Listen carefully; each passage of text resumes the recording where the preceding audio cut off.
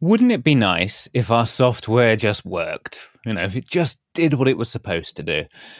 Some days that seems like a distant dream. But we can hope. We have to hope. We have to stretch ourselves for the day when software is reliable. How are we going to get there? I'm told that the answer to this is test-driven development. And I do like that technique and I use it. And plenty has been said about how great it is. So let me risk excommunication and tell you my problem with test-driven development. You do end up with an awful lot of test code. And because that code is just code, of course it comes with a maintenance overhead of its own, and it has reliability and readability problems of its own. And on one of my more dark and cynical days, it seems like our code wasn't working, so we just doubled the amount of code. And in my heart of hearts, I don't know, it just seems like we're doing things the hard way. Like that's almost too much work. And my job as a programmer is to be lazy in the smart way. I see that many unit tests, and I just want to automate the problem away. Well, that's the promise of property testing. Write a bit of code that describes the shape of your software, and it will go away and create 10,000 unit tests to see if you're right, if it actually does work that way. And this week, we're going to look at property testing, what it is, how it works, and we're also going to address my biggest disappointment so far with property testing, which is that it only seems to work in theory. It's great for textbook examples. I'm sold on the principle, but I've struggled to make it work on my more gnarly real-world code. Well, enter stage left, riding a white horse, Oskar Wickström, who has some sneaky techniques for making property testing practical. Stuff he's been using to test things like databases, system migrations, video editors, and even the really messy world of user interfaces. And this discussion has me genuinely looking at my test suites in a new light and wanting to try to do things differently. And I really hope it does the same for you. So let's get started.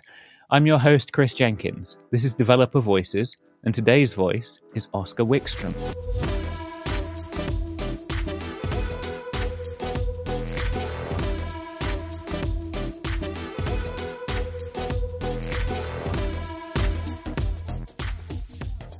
I'm joined today by Oskar Wickström. How are you doing, Oskar? Very good, thank you. How about you? I'm very well. I'm intrigued by the musical instruments sitting behind you. I wonder if we should have a jam session instead of a podcast. Yeah, maybe so. This is a shed in many respects, I guess. Your drum shed. That's a nice thing to have. Drum shed, programming shed, office in a more formal sense. So when your code isn't working, you can just bang the drums and get your frustration out. Yeah, it's after every meeting. I just flip around and go I think we all need that. But by some measure, your code should be working more often than most, right? Better than my drumming. Yeah. Gauntlet thrown down. Yeah. Because we're going to talk about property testing in this one.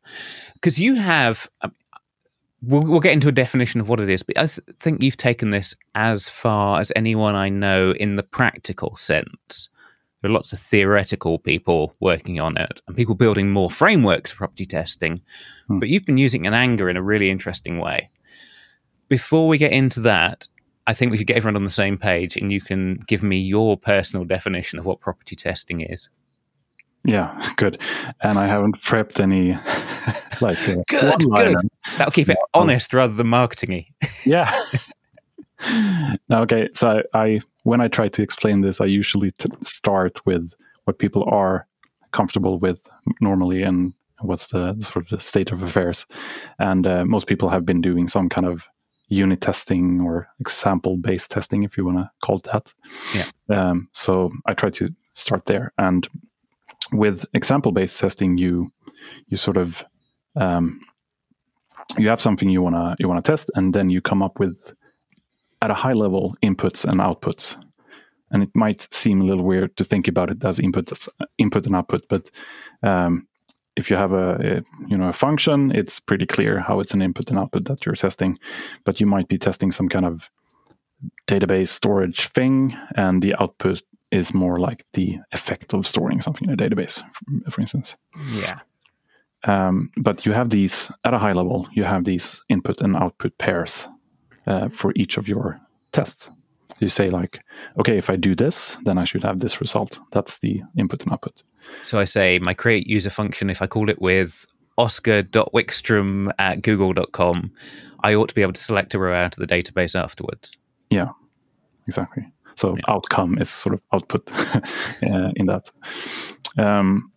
Okay, and then you come up with a bunch of these and you write tests for them. And you might have a bunch of these and feel like, okay, it's getting a bit repetitive and I have a lot of duplication here. And then you can refactor and you can massage, like move things around and improve that situation. And there is this technique called data-driven tests, or sort of tabular tests, or whatever you want to call it, where you have just one function doing this assertion or whatever, and then you supply a table where each row is a bunch of inputs and the output. So sort of the equation. Yeah, I've done that without naming it that. Okay, yeah. I'm not sure if that's the like proper name, but it has a lot of different names. But you can then just add more rows, and it's easier to add more tests in that sense. Yeah. Still, so you have sort of fixed some of the maintainability problems of having 1,000 copy pasted tests. But you have a different problem still, which is you have to come up with these inputs and outputs. And humans aren't that good with coming up with all the interesting edge cases and combinatorics of what to test. Yeah. I wonder how many bits of code out there take an email address and they've never tested it with Unicode characters. Yeah. That kind of thing. And so on, yeah. So yeah, strings are one good example of these, where you have sort of a domain of strings that are valid, and yeah, it can get tricky pretty quickly. And you have to, if you have different inputs that have some kind of relation to each other, it sort of explodes quickly. And so yeah, that problem is you don't solve that very well with this tabular testing thing, and that's where property testing comes in, because there's like the next step here. If we could keep that function, but instead generate this whole table, generate all the input and output pairs, and express our tests as a function still. But then it becomes tricky because, well, you can't. This sort of relation between input and output has so far only been in your head, right?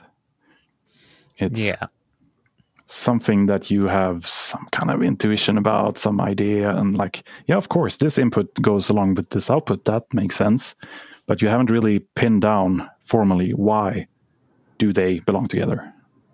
So you're saying, like, if I have a function that's supposed to pull the domain name out of an email address, if it's Oskar@Gmail, I can say that, and I can say the output should be Gmail, but I haven't really defined what it means to pull the domain out of an email address. Right? Yeah. Why is it just Gmail? Right. Yeah, when it's something else. Yeah. And then you can maybe, so if you do that and you can generate these inputs, email addresses, for instance, and you want to say, okay, I have a function that pulls out the domain name. Then you have to, in order to be able to test it, if you can just generate the inputs, you have to come up with a way of formalizing the relation to the output.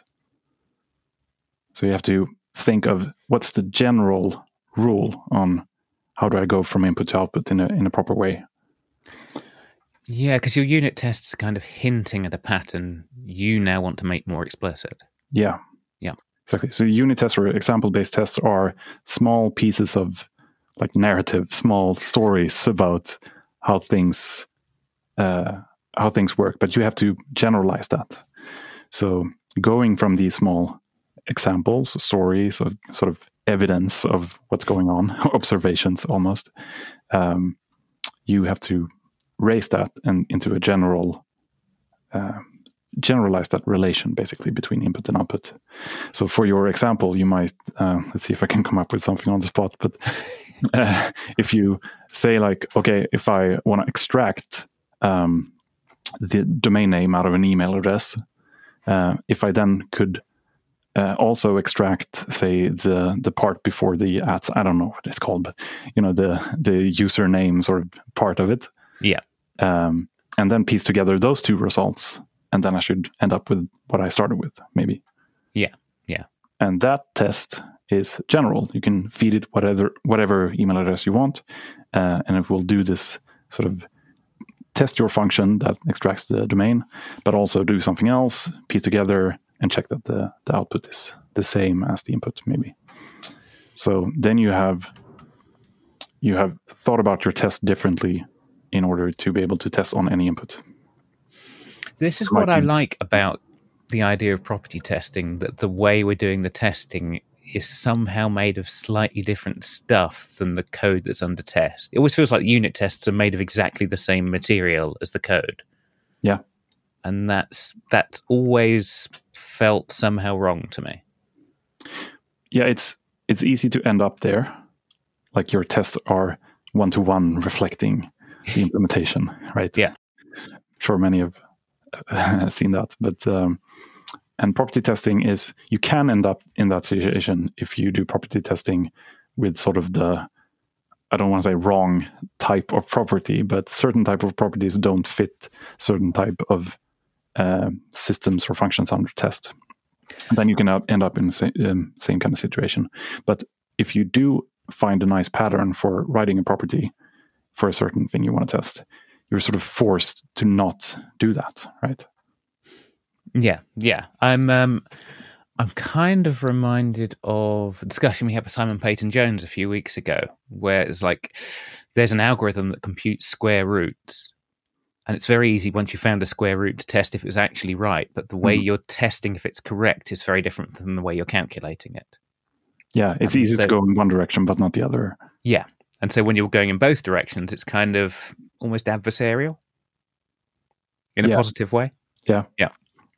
Exactly. And that brings kind of up my third point on what property testing does in a different way than example-based tests, where my colleague said this to me, like it's nice in the sense that when you've written a function, you have probably already thought about the things you want to cover, the things you can imagine could go wrong or should be successful and so on. Yeah. And this forces you to express it in a totally different way, which, as you say, it becomes sort of adversarial. It's thinking differently and coming up with different paths or different examples that could break your assumptions that you had when you wrote it. So it's hard to do that mind shift, just going back and forth between being your own friend and being your enemy, back and forth. Yeah. So what is it about property tests that makes that easier, do you think? Well, it's really hard to, in most cases then, as I was going into before, it's hard to actually do a property test and describe the implementation, I think, because it's so different. It's hard to describe, but you have to think differently about how you test it when you don't know, for instance, don't know the output. You only know the input. What should the output be? I don't know. I can't say something concrete about the input because I don't know what it is. I have to find this generalization, and that sort of forces you to think differently, and that in combination with inputs being generated, not by you, your brain, but by some other semi-stochastic thing that tends to uncover things you haven't thought about. Right, so you're saying I write a property test that takes, let's stick with email address. I'm going to get a huge number of randomly generated email addresses, and because that input is so varied, I kind of have to treat it in an abstract way. Yeah. I can't think of it as a concrete thing, so I have to think about the whole testing problem differently. Yeah. That makes sense. So the big problem with this always is you go to a conference talk on property testing, and they give you lots of examples on lists and maybe a couple of on email addresses. And it kind of, I've run up against this. It kind of feels like it's only really going to work for obviously mathematical stuff or obviously abstract stuff. Yeah. This is why I wanted to get you in, because you've done this with a lot more hairy code. So take me through to how can I write better and more general property tests?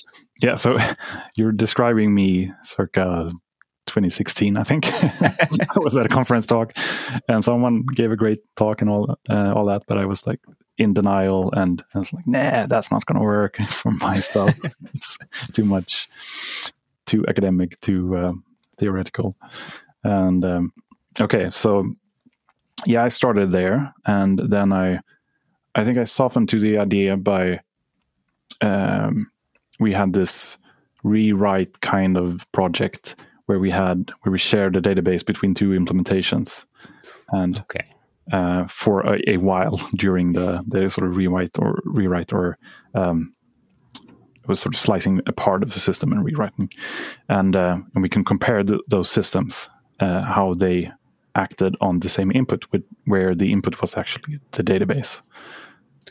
And so I wasn't actually looking to learn property-based testing, but I was doing this, and I sort of backtracked from there. It's like, this is sort of a variation on property testing in a sense. So the property was sort of these two systems should be in sync, or they should should give the same output for the same input, basically. Yeah. And that is a common way of expressing a property test. If you have some system that is very complicated in a not in its functionality, not in its essence, but in a sort of non-functional way, maybe has a lot of performance optimizations and stuff, then you can write another version which is really simple, just in memory, super naive, whatever, and then you can run them side by side and see that they produce the same output. Anyway, yeah, I'm derailing. So that was sort of my where I started, I think. And then in a totally different project, I was doing a screencast editor application. And that you wrote, right? Yeah.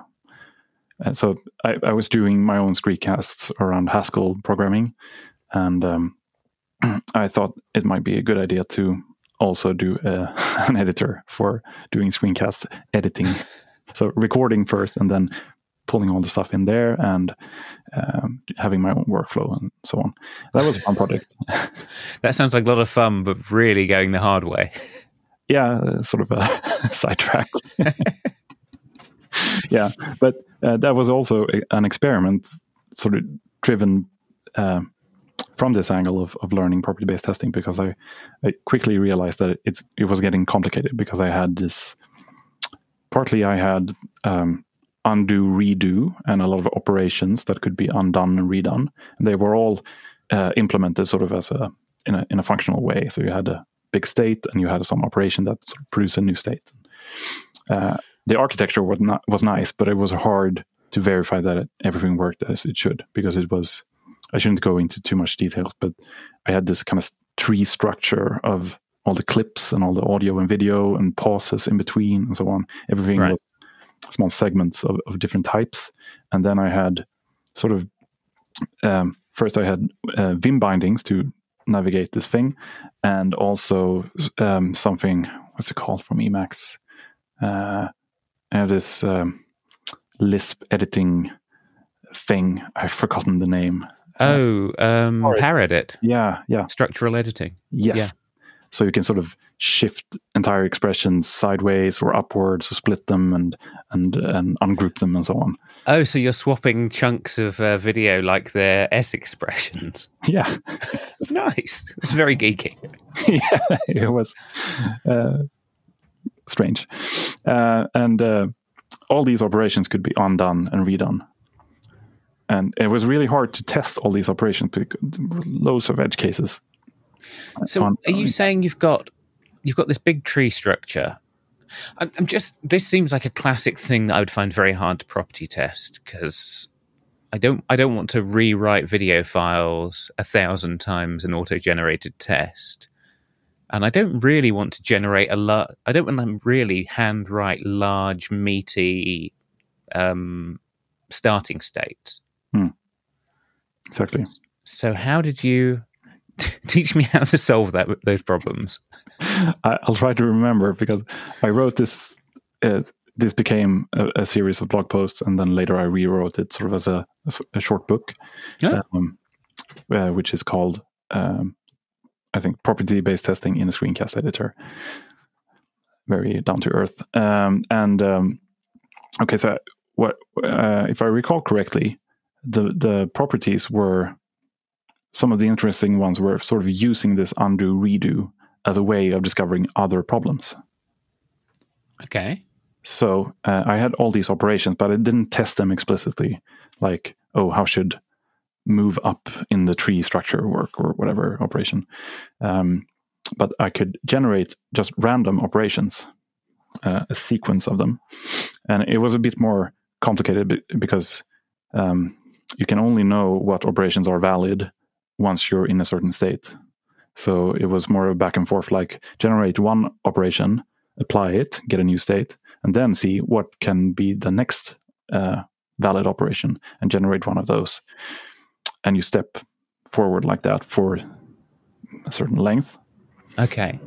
So you're almost treating it like a state machine where each new state you ask which are the transition states. Yeah. What are the valid transitions from here? And then you can generate from that list of possible transitions. And do that for a while, and you end up with a trace, basically, of state, operation state, and so on. Yeah. So I did that, and then I applied the same number of undo operations for all of them. Right. And then you should end up where I started. Okay. So, but to answer your other question, like how did you don't want to write these big sort of timeline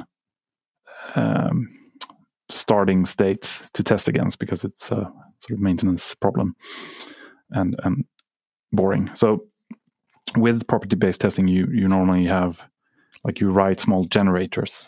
There are a bunch of built-in generators for all the regular types, the built-in types and so on. But then you can build your own generators that sort of piece together other generators. So I could define a generator for this whole timeline. And that in turn used generators for like audio and video clips and so on. And they weren't actually real audio and video clips. I had some kind of generic type parameter somewhere. I don't remember exactly, but so they weren't actually generating files on disk. It was just in memory structure. So what is it, generating gigabytes worth of binary randomness or what? No, that part didn't actually hold any video data. It was just a structure. So So I create an empty clip with some metadata. Yeah. Right. Because the operation didn't touch the actual video, so I can ignore that part and just parameterize that with unit or something. Okay. Yeah. And and then this undo redo, I had some other properties on that, in that sort of style. So like do a bunch of things, undo all of them, and then redo all of them. Then you should end up at the furthest end before you started undoing. That makes sense. And then, you might think like, okay, you're only testing undo and redo. That was going to be my next question. Yeah. But which is useful, but because of how I implemented undo and redo, so each operation had its inverse as a separate implementation. Right. So if you could, let's say, if you had a clip which was, or it was called sequence, and it had a bunch of like audio parts in a sequence. If you could split that at a certain point, you could also join it back together, and that was sort of the inverse of splitting, was joining. Okay. And by doing this whole undo redo thing in random ways, all these inverse operations were also executed, and they had to agree in order to produce the same. So I had loads of small, like off by one errors and stuff like that. Oh, yeah, I can believe that. And those were uncovered by doing these sequences. I could probably find most of it by just doing the inverse round trip kind of property.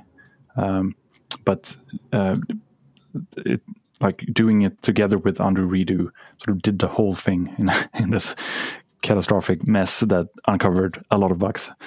So it was a nice experience. It took like 2 weeks to just fix all the bugs. It didn't take so long to write the properties, but I was just scratching my head for like 2 weeks trying to figure out the bugs and getting all that.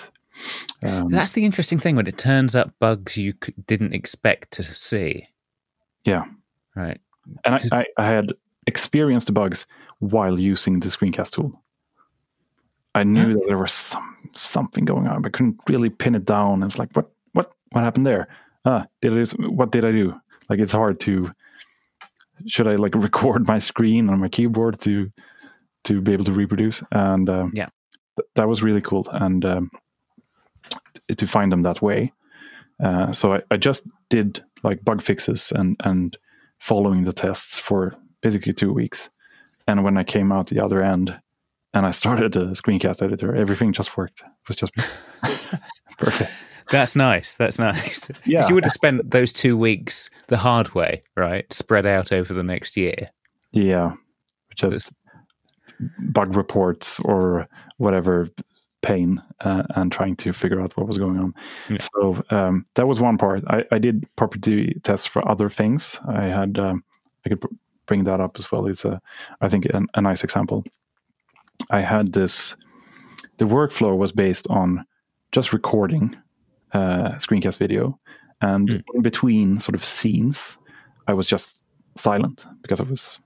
So I did part of the screencast, and then I was silent and didn't touch the keyboard, and was just thinking like, okay, what's the next part?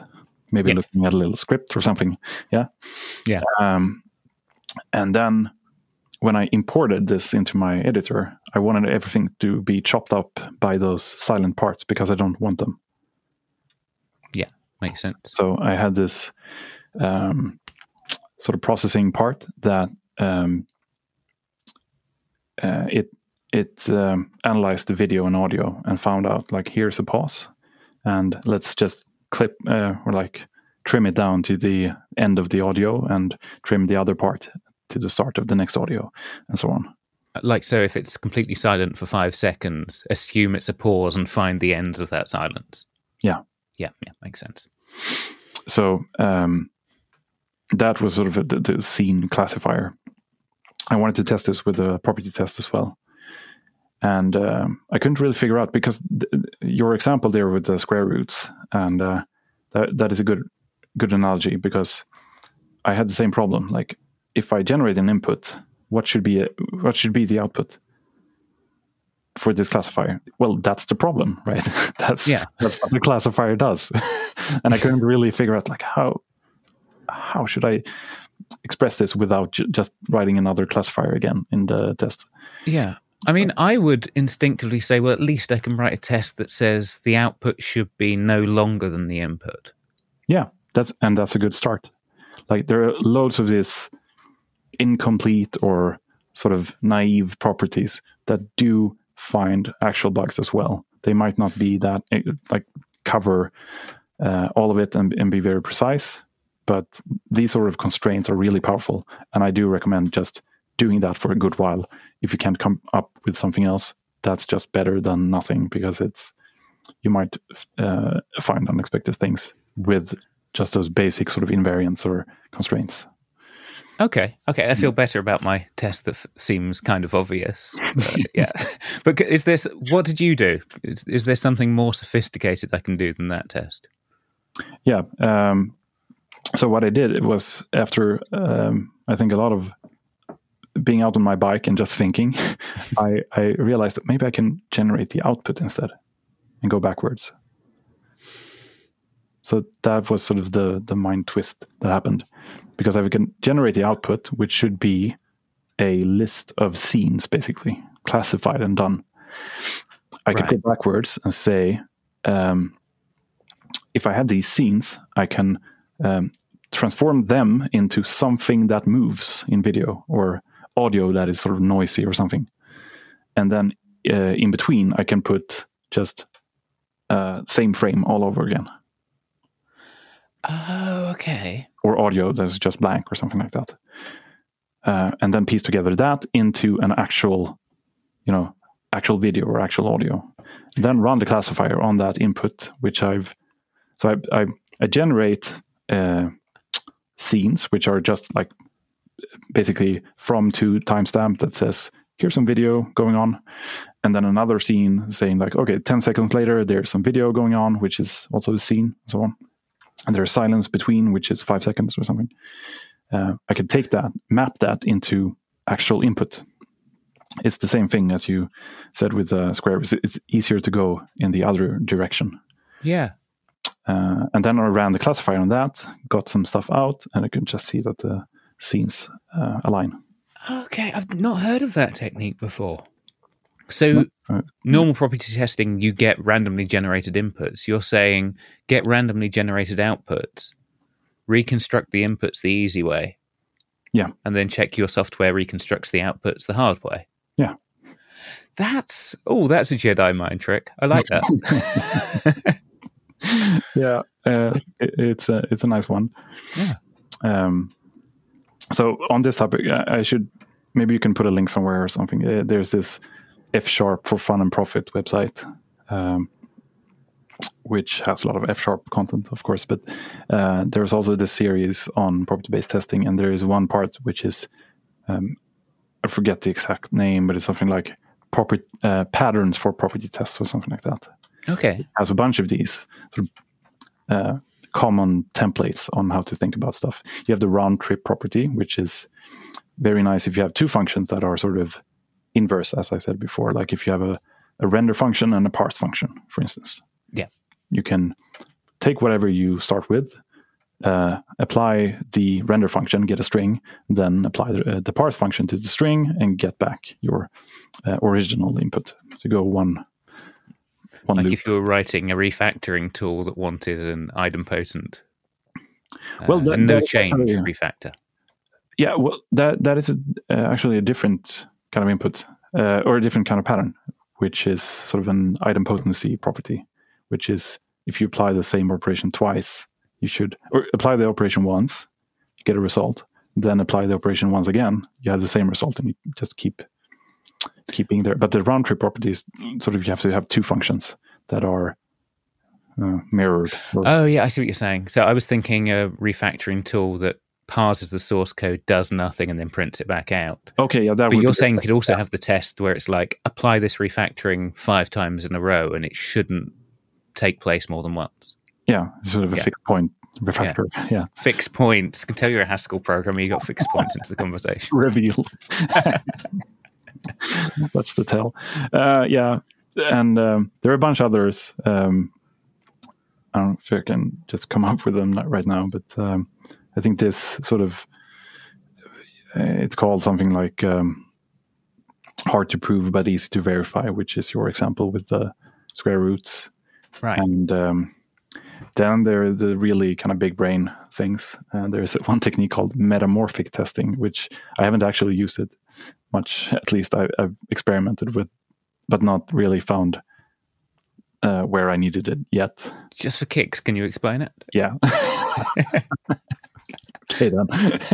All right. So metamorphic testing is sort of if you have an input and you apply your system of under test and you get an output. If you could slightly modify that input in some way, so kind of, let's say, make it larger in a sense, smaller or different in some way that you can know, then you can apply the function or the system on that input and you get an output.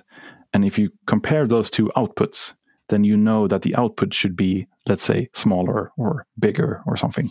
Should have the same relation. If you can express a relation or transformation between one input and another, then you can say that the output should also have a sort of matching relation. So the canonical example there would be if you have a search engine, it's really tricky to test that with properties. Like, what should it give back, right? Yeah. Tricky. But if you do search, you get some results, and you do a new search with, I don't know, a date filter on it, which wasn't there before. Slightly more constrained search. Then you should get a result which is a subset, if you can observe the entire result, of course. But the output then should be a subset of the other output, which was a bigger search. Yeah, and then you don't really care what the input is, and you don't really care what the system's doing, as long as the relationship between the changing input. I feel like I'm differentiating a graph in high school maths now. Yeah, it's getting there. It's the rate of change in curve A, the same as the rate of change in curve B. Yeah, exactly. You don't care. In this case, you don't care about either input or output, basically. You just know that, well, you have some way of modifying input and seeing that the output sort of behaves as you would expect. But otherwise, you don't know much about either of them. The sense I'm getting here is, if you want to use property testing well, you need to be sneaky. Yeah, you have to think differently, at least. Yeah. It's a shift of mindset in many ways. But that's good. Again, as we said, it's like thinking. You write. This is one of the reasons why testers work as a separate department. You write some code, and there's someone thinking about it in a completely different way to you, putting it under test. It would be so much faster and more efficient, and sometimes less embarrassing, if we could be that completely different person thinking in a completely different way and testing our code. Yeah. Right? Yeah. And I think this helps to get us more into that situation where we can test it not as we would think when we implement it. Yeah. Yeah. Do you think, so I'm thinking about your screencast editor. You have set this up so that it seems to be largely pure functions. You're not doing writing stuff to disk, right? Is that a necessary part of this technique? Do you have to try and find a way to extract the side effects of writing to a database, writing to disk, before you can do this well? Right. It's a very, very good question, because I'm sort of still in pure function land, right? Yeah. And that is nice if you can keep your architecture and your system under test in that space, and your test can be faster, and it's just nicer to work with. But it doesn't always work, right? So, as you said, the screencast thing was, I didn't actually run the full UI. I just ran a model of the UI, or sort of the representation of the UI, and didn't actually have real video in memory or on disk or anywhere for the properties. So yeah, it was sort of still purely functional, but you can absolutely do property tests with side effects. But there are some things you have to think about. You have to keep it isolated, for instance. So each test has to be isolated from the next. And I do this at work a lot, actually. We use, there's this thing called test containers.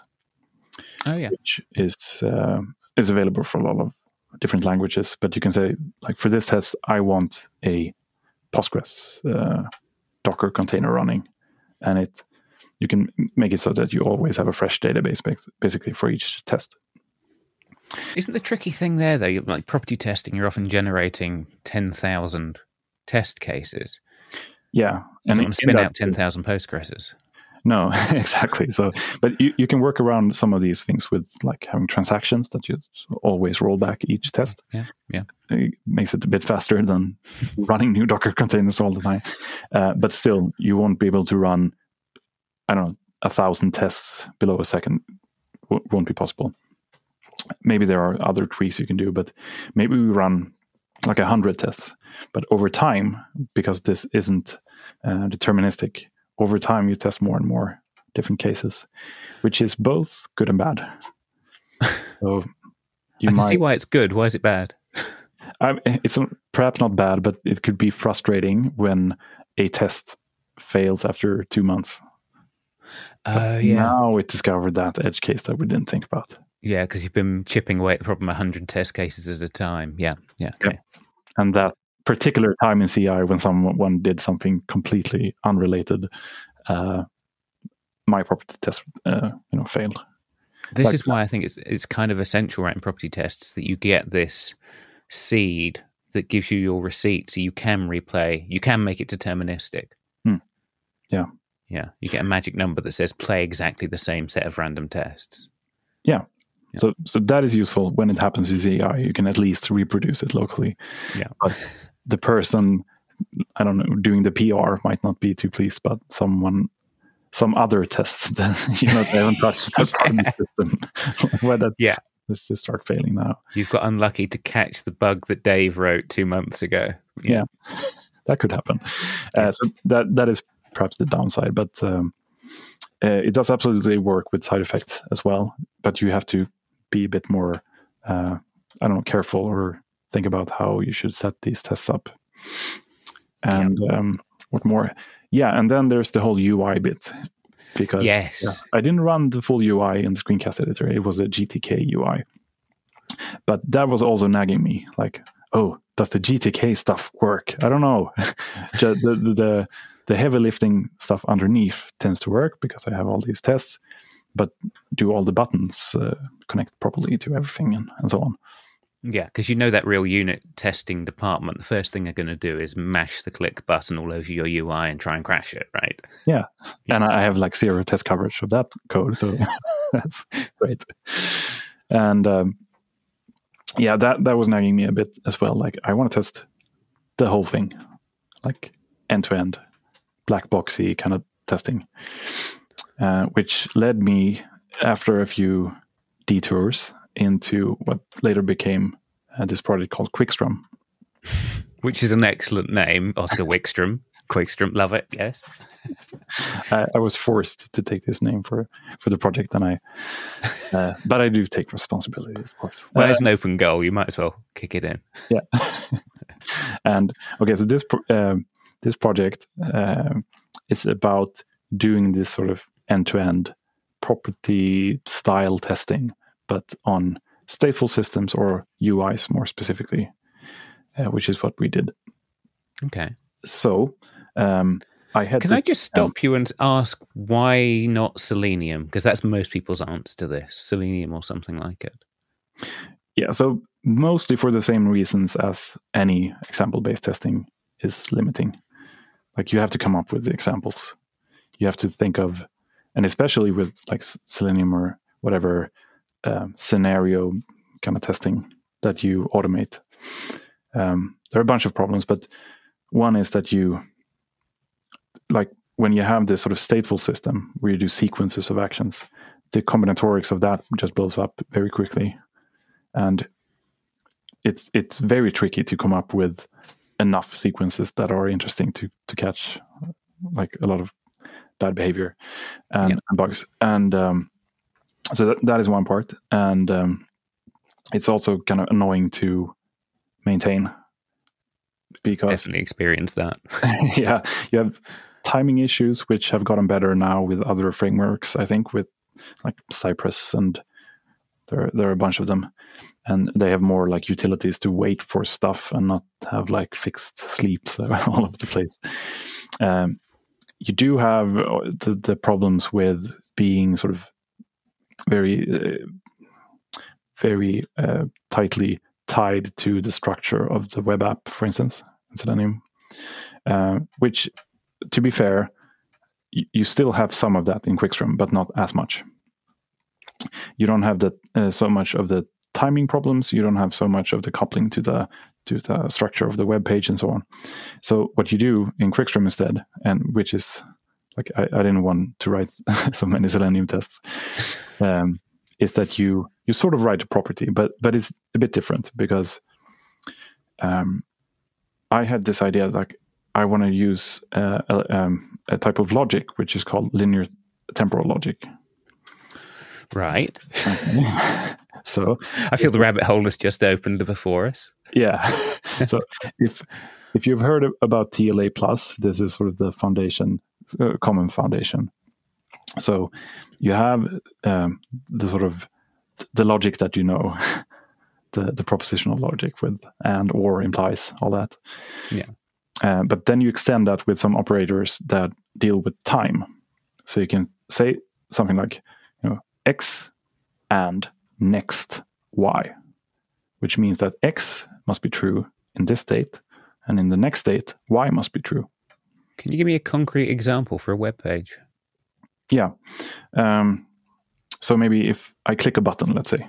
So I say that, okay, the button is visible, and that's like x, right? The button is visible. And in the next state, if I have clicked, I could do like, if the action is click, then that implies that in the next state, I don't know, message should be shown, something like that. But maybe another more interesting one would be, there is an operator called always, which says that the sub-expression should always be true in all states. So I could say something like, there is always either a login or a logout button on every page. Yeah. Yeah. Should always show, I don't know, a link to a support email or I don't know, something. Could be sort of, you can start thinking about it sort of as kind of business rules or, requirements for your page. Yeah. Or it could be, there's an operator called eventually. So you can say, in the future, sometime this must happen, eventually. So give me a concrete example. Okay, so if you click a button which launches, I don't know, a HTTP request, you might see a little spinner going on, and then you want to eventually get some result back, some data shown, or maybe an error message. Okay. I've written some code this morning, actually, that eventually should show a chart. Yeah. So, yeah, okay. Every async thing in a UI. So that would be one example. And by using this logic with these temporal operators, you can express these requirements. And you can, if you do this in a certain style, you can express sort of your web app as a state machine, which fits some web apps. And you can say like, basically your specification says that this web app always goes from one state to the next in a valid way. That's the state machine kind of definition. And then you say, okay, what does it mean to go from one state to the next in a valid way? Well, you sort of, you just list all your valid transitions and you combine them with or. And this is a very sort of TLA plus way of describing a state machine. So if I have are you saying if I would expect a web page to, there's always a sign-in button, and then I do some stuff and hit submit, and then I get to my account page. And then will the software then go and try and find ways to get to the account page without me doing that? It wouldn't be so directed. It would be, so when you have the spec, you can just run Wickström basically, and it basically just does random things, but random possible things. So in a web page, that's the sort of the neat trick, because you can inspect the web page and see what buttons are available right now, which are disabled or enabled, which links are there, what can I do, basically. So that sort of reflecting capacity is already in the browser by talking to the browser. And then Wickström goes around and does random things. You can constrain that as well, but you can be very open. And then it checks while it runs, does the behavior of the web app agree with your specification? So this is like your video editor where you say, okay, I'm now in this state. What are the possible transitions out of this state? Yeah, exactly. Which in the case of web page are buttons. And then you're just clicking random buttons, going along random timelines and trying to find and checking that it doesn't break any of the rules as you go? Yeah. Yeah. Okay. Yeah, exactly. So the nice thing is that you don't have to list all the valid transitions, because the web page already sort of embodies the valid transitions. Right? Yeah, it's advertising its own state machine from a certain point of view. Yeah. It's the what do you call it? Like hypermedia aspect of web apps. It sort of encodes its own state machine in the output of the HTML. Yeah. I mean, I've thought of web pages as being like state machines, but I've never thought of them advertising their transition states to you. Of course they do. Yeah, that's neat. Or you could build them not doing that, but that would be kind of bad. Like if you have loads of buttons you can click, and then it's like, no, that was the wrong button. That's not a valid transition. Yeah, we'll just give you all the buttons in the entire system and then complain when you hit the wrong ones. Yeah. I bet you there's one website out there that does it just through bad design. Probably some time reporting thing. Yeah, but that's sort of the principle of Wickström. So you write the spec and you say what is correct behavior. And you can be very detailed or you can be very loose and abstract. You can just say, like, I only care about this login, logout button. That's all. Do other things. Go around the website, do whatever you want. I just care about this login button being correct, for instance. Or you could be very complete and say, these are exactly the transitions that are valid, and this should be the result after each transition and so on. Yeah. I'm thinking, I think I've got this right. Isn't there a law in Germany that says you must have an impressum, like contact details page on every page? Well, I'm not a lawyer, so no. But we can imagine a rule like that where the government says this must appear on every page, and you would just write the rule for that. Yeah, and that's it. And then it just goes around doing random stuff and checking that your little contact thing is there. And just to be clear, is it checking? I can set up multiple properties and it will test them all as part of the same journey? Yeah. So if I've got 1,000 properties I want to check, it doesn't multiply the execution time by 1,000? No. You compose different logical expressions into one spec. Okay.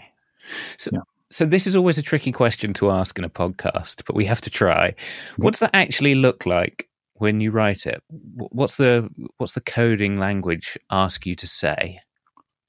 Yeah, so there are two parts to these Wickström specs. One is this, it's called the proposition, which is sort of what is correct, the expression that describes the correctness, which has all these the temporal operators and all that. You also have in those expressions you can write selectors, which are like CSS selectors. So you can get access to an element in the DOM, and then you can pull out like attributes, properties, styles, stuff like that from those elements, so that you can say like, okay, this element on the page, this should have a text content that is foobar, and the color is red or something like that, or it has an attribute which is X. So you can express all these kind of assertions or logical truth statements about elements in the DOM. And you just compose all that up into this proposition. The other part is that you can declare actions, which are out of the box. Wickström has a knowledge on a page what are sort of valid actions, but but you can also say like, okay, don't click all the buttons. Click buttons in this part of the page only when this condition is true in the current state.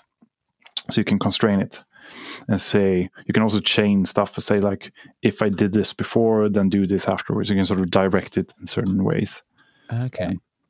But most of that is if you have a web page that very clearly encodes what is desirable sort of behavior, next step, you don't have to say much. You can just say, click anything, do anything. But if you want to be more detailed, you can be that. And it ends up looking very much like code, or... Yeah. I mean, I've maintained Selenium tests, and it always felt a bit like I was poking around inside the back end of a UI that was supposed to record things. Yeah. But does this look like more of a programming experience, declaring properties? Kind of, yeah. So Wickström started out with the first version. It was actually a pure script DSL. Okay. And it was a lot weirder than you might think, because I actually built my own pure script interpreter So I just used PureScript to parse PureScript as a sort of front-end language, and wrote this PureScript interpreter in Haskell for it. You don't like to do things the easy way. No, it was a kind of a good fit, but a bit tricky as well. But the nice thing there was, at least in principle, you could use PureScript libraries. So I ported.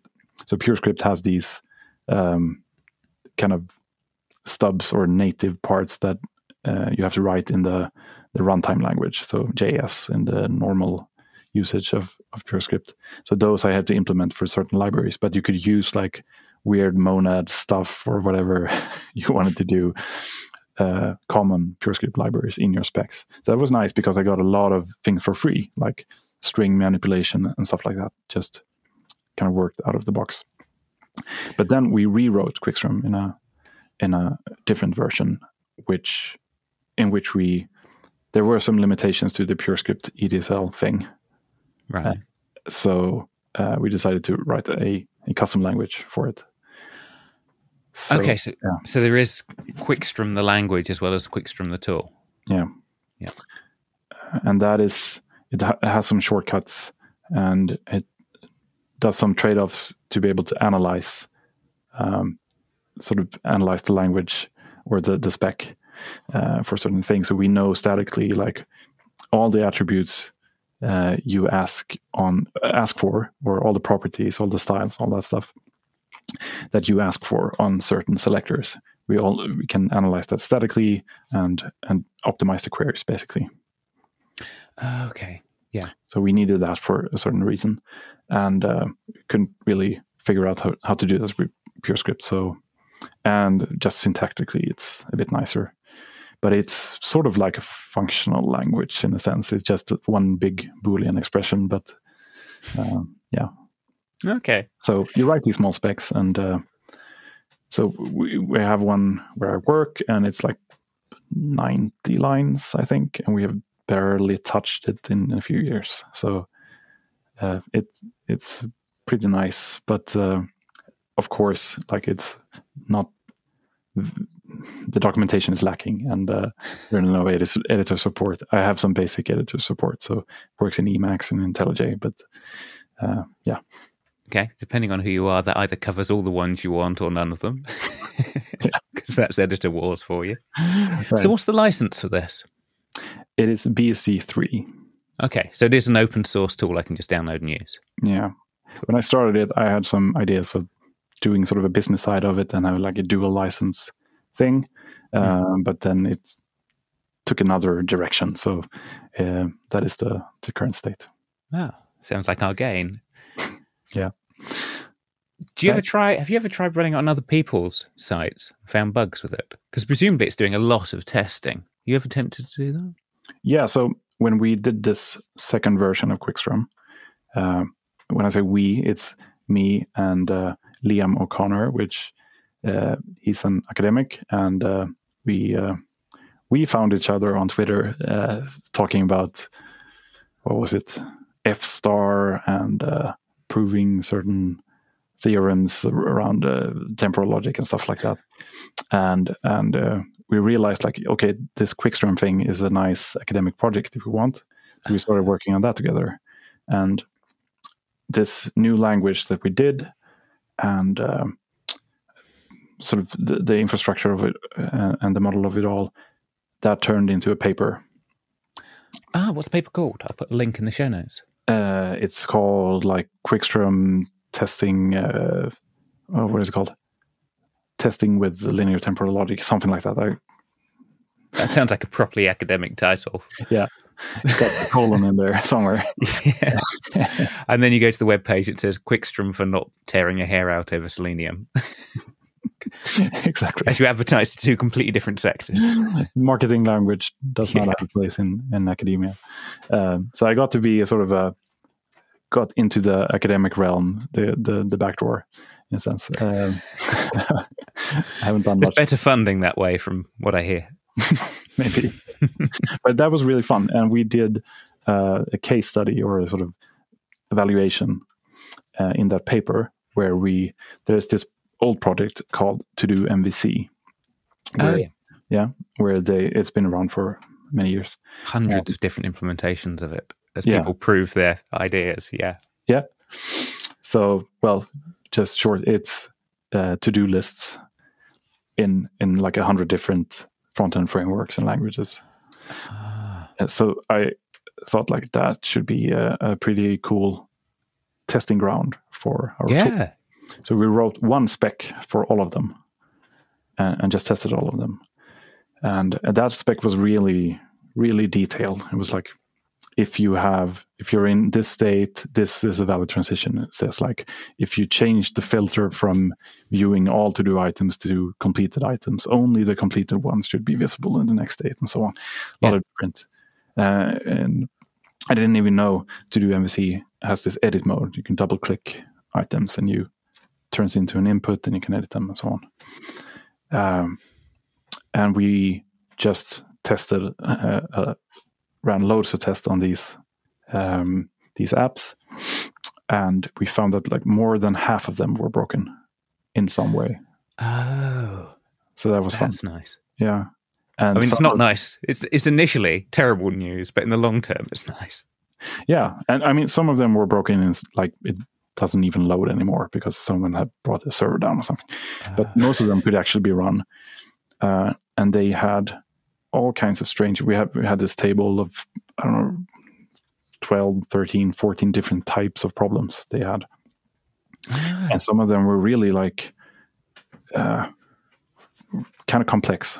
Like if you did this, had this filter on, started editing, pressed escape, then changed the filter, then it broke. Something like that. I don't recall all the details, but to be able to generate something like that without having to specify, as an example, that set of steps, that's nice. Yeah. And do you get this property that most property testing things have? I shouldn't double use the meaning of the word property. Do you get this receipt? Do you get this token that says, and if you want to reproduce these steps that crashed this app, rerun the test suite with this magic number? We don't with Wickström. We don't have that seed. Can we have that in version 3? I mean, we could add that, but there's actually no guarantee that you can reproduce it. And you could end up in that situation with any property-based testing framework, really, if you have non-determinism. But there might be sort of timing aspects for stuff, so that even if we apply the same actions in the same sequence, I see. Do I at least get like a report of what sequence of steps led to that point? Yeah. You get there's a textual one in the console, but there's a more usable one, which is an HTML page. It spits out where you see state, action state. You can sort of next, and you can go through the trace and see what happened. You see the state of all the elements that you have queried and so on, so you can inspect what went wrong. Okay. And it always ends the test once it's found a problem. So it doesn't always run like 100 steps. When the spec fails, whenever that happens, it ends there. So you know, sort of in the end of the trace, there is something going on, probably. Okay. And how does it know when to stop if it doesn't find a problem? Do you just say run for 5 minutes, or? Yeah, you can specify these sort of, we call them subscripts, but you can say like if you have an always operator somewhere, you can say like always at least for 100 steps. Okay. So you can sort of specify some time constraints, or like if you have an eventually, you can say like, okay, wait for at least 10 steps before you give up. Right. Okay. And then there's an interesting aspect of with eventually, if you have a condition that you expect to eventually hold, and it doesn't, it might not mean that it would never hold. It just means that you gave up too soon, perhaps.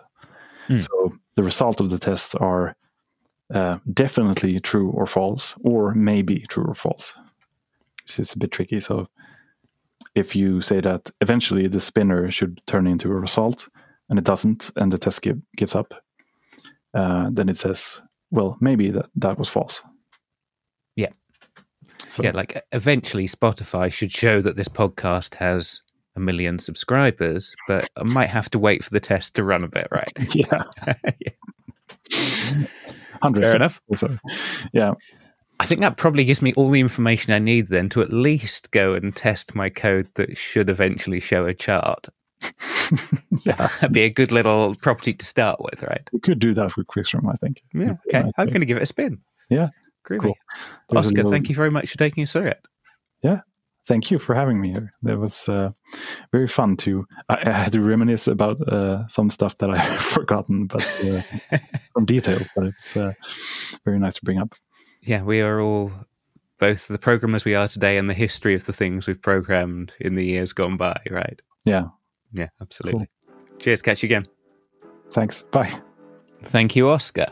And I have to say, Oskar's my kind of geek. He's got a bit of academia.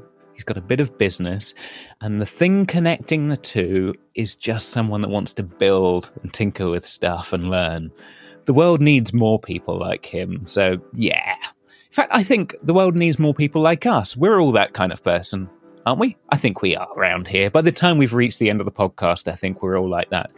So, if you want to feed those parts of your soul, head to the show notes where you'll find links to papers, tools, sites, software, all the ideas we just discussed. That will give you something to chew on for the coming week. While you're down by the show notes, please take a note of the like, share, rate, subscribe buttons. I was looking recently, of course I look at the analytics. I was surprised to see how many people share this podcast. So thank you to those who have done. That's a heck of an endorsement. When you send something to a friend and say, hey, look at this. Thank you, I appreciate that. We'll be back next week with another episode, of course. I'm actually playing catch-up a bit because I just spent the week in Montreal at a really excellent tech conference, Confu. Would recommend. There'll be another one in 2025, so take a look. Full of ideas from that, lots of potential guests, but lots to catch up on, so I better get on with it. Until next week, I've been your host, Chris Jenkins. This has been Developer Voices with Oskar Wickström. Thanks for listening.